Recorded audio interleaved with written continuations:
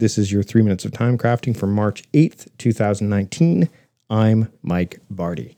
Well, we've come to the end of the 5 categories of mode-based work. Tomorrow we're going to talk about some of the finishing touches, but I want to talk about the actual last one today. But before we do, we've talked about theme-based modes, resource-based modes, energy-based modes, and activity-based modes. Today we're going to talk about time-based modes.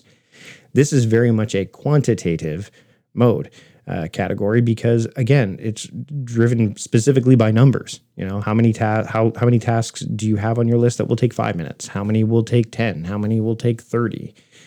This is a really, really interesting category because it's one that a lot of people will use, but unfortunately, it's also one of the things that we struggle with because we don't know how long it will take necessarily to complete a task, which is why it's so important to break down your tasks to their smallest increments. Break down projects to their smallest particles, like I say. So if a task seems like a project, it probably is. So break it down to smaller increments. And then things like fixing a hole in a ceiling don't become just fixing a hole in a ceiling and you've got to have a time-based mode of, 3 days. Instead, you could break it down and say, I've got to call a repairman. That'll take me 5 minutes. Or I've got to research different repairman. Okay, that's going to take me 15 minutes. One of the things that I stress when people are trying to adopt this category of mode is don't have more than 3 modes, time modes. So for example, I have 5-minute mode, 15-minute mode, and 25-minute mode in, homage to the Pomodoro technique because the whole 25-minute increments is about as long as you can concentrate on a specific task.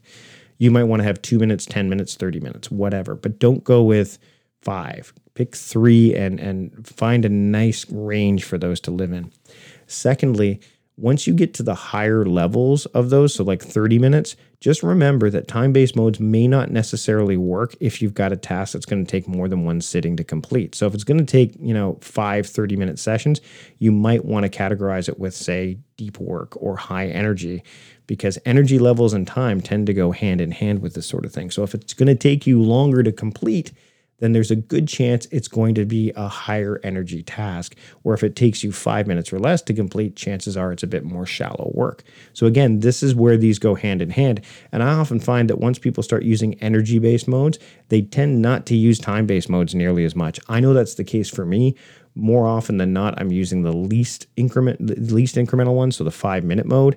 That's really the only one I use at this point. If it's going to take any longer, then I'm really not using a time-based mode at all because, frankly, I'm still a poor judge of how long it will take to complete a certain task, at least the bigger ones. So there you go. Those are all 5 categories, and we're going to wrap up the series tomorrow talking about some of the things that you can do to make them work. I'll see you tomorrow.